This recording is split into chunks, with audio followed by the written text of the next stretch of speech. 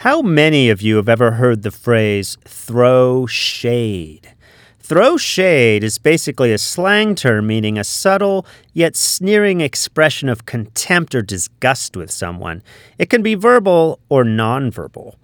The term originated in Black and Latino gay communities and was first surfaced into straight culture in the 1990 documentary about young Black and Latino drag queens in New York City called Paris is Burning.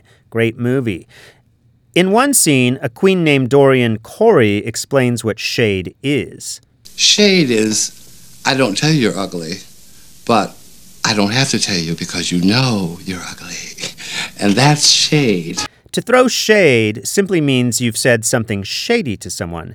If someone walks into a room with a hideous dress, but you don't want to say it's hideous, you might say, "Ooh, look at you." At its most refined, shade should have an element of plausible deniability, so that the shade thrower can pretend that he or she didn't actually mean to behave in an incivil way, which makes it all the more delicious and fun to say it.